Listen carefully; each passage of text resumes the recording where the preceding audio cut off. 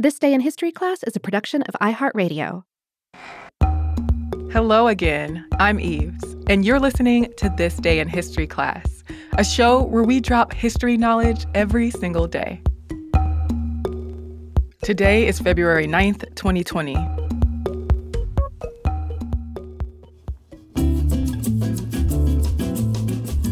The day was February 9th, 1909.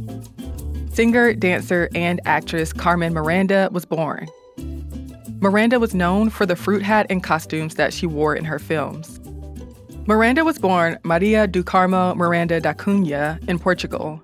She was christened with the nickname Carmen in her childhood, reportedly after the opera of the same name by Georges Bizet. When she was a small child, her parents moved the family to Rio de Janeiro, Brazil. There, her father worked as a salesman and barber.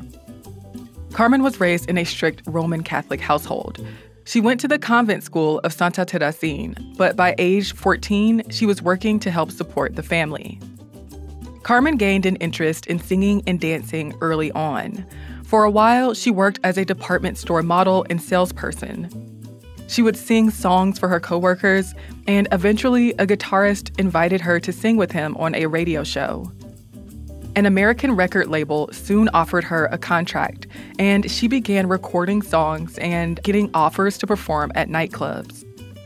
Though her father was initially against Carmen being a performer, Carmen continued to record songs with composer and violinist Josué Gil Barros.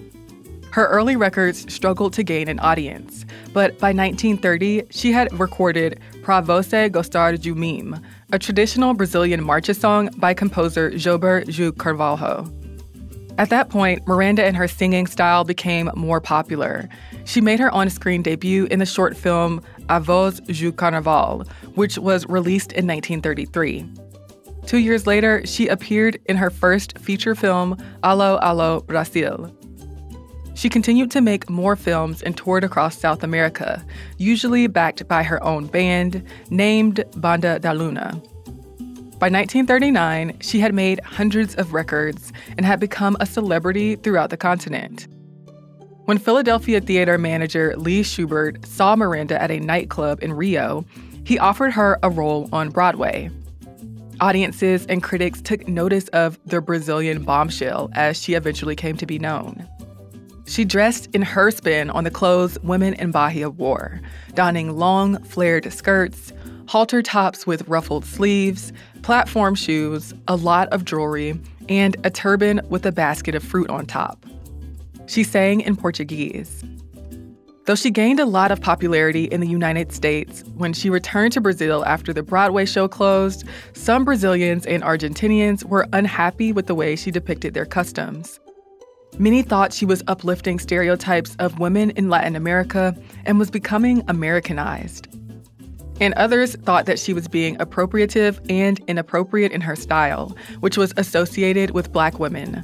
Samba, a Brazilian genre that Miranda embraced, was born in Black communities. She went back to the United States when the studio 20th Century Fox offered her a contract. Miranda's colorful garb inspired fashion trends in the U.S. By 1945, Miranda was the highest-paid entertainer in Hollywood. Miranda often appeared in films that helped promote the U.S.'s Good Neighbor policy, making her a sort of goodwill ambassador representing Brazil and other South American countries. Over the years, Miranda became a household name in the U.S. Her musical career flourished even as her film career declined. For the most part, Miranda kept her private life under wraps.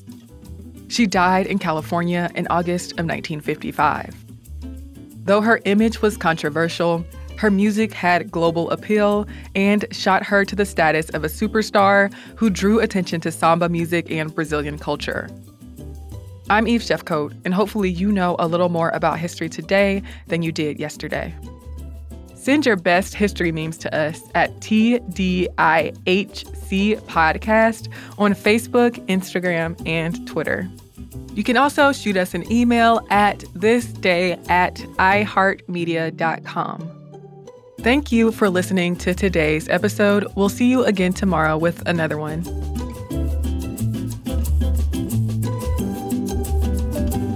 more podcasts from iHeartRadio, visit the iHeartRadio app, Apple Podcasts, or wherever you listen to your favorite shows.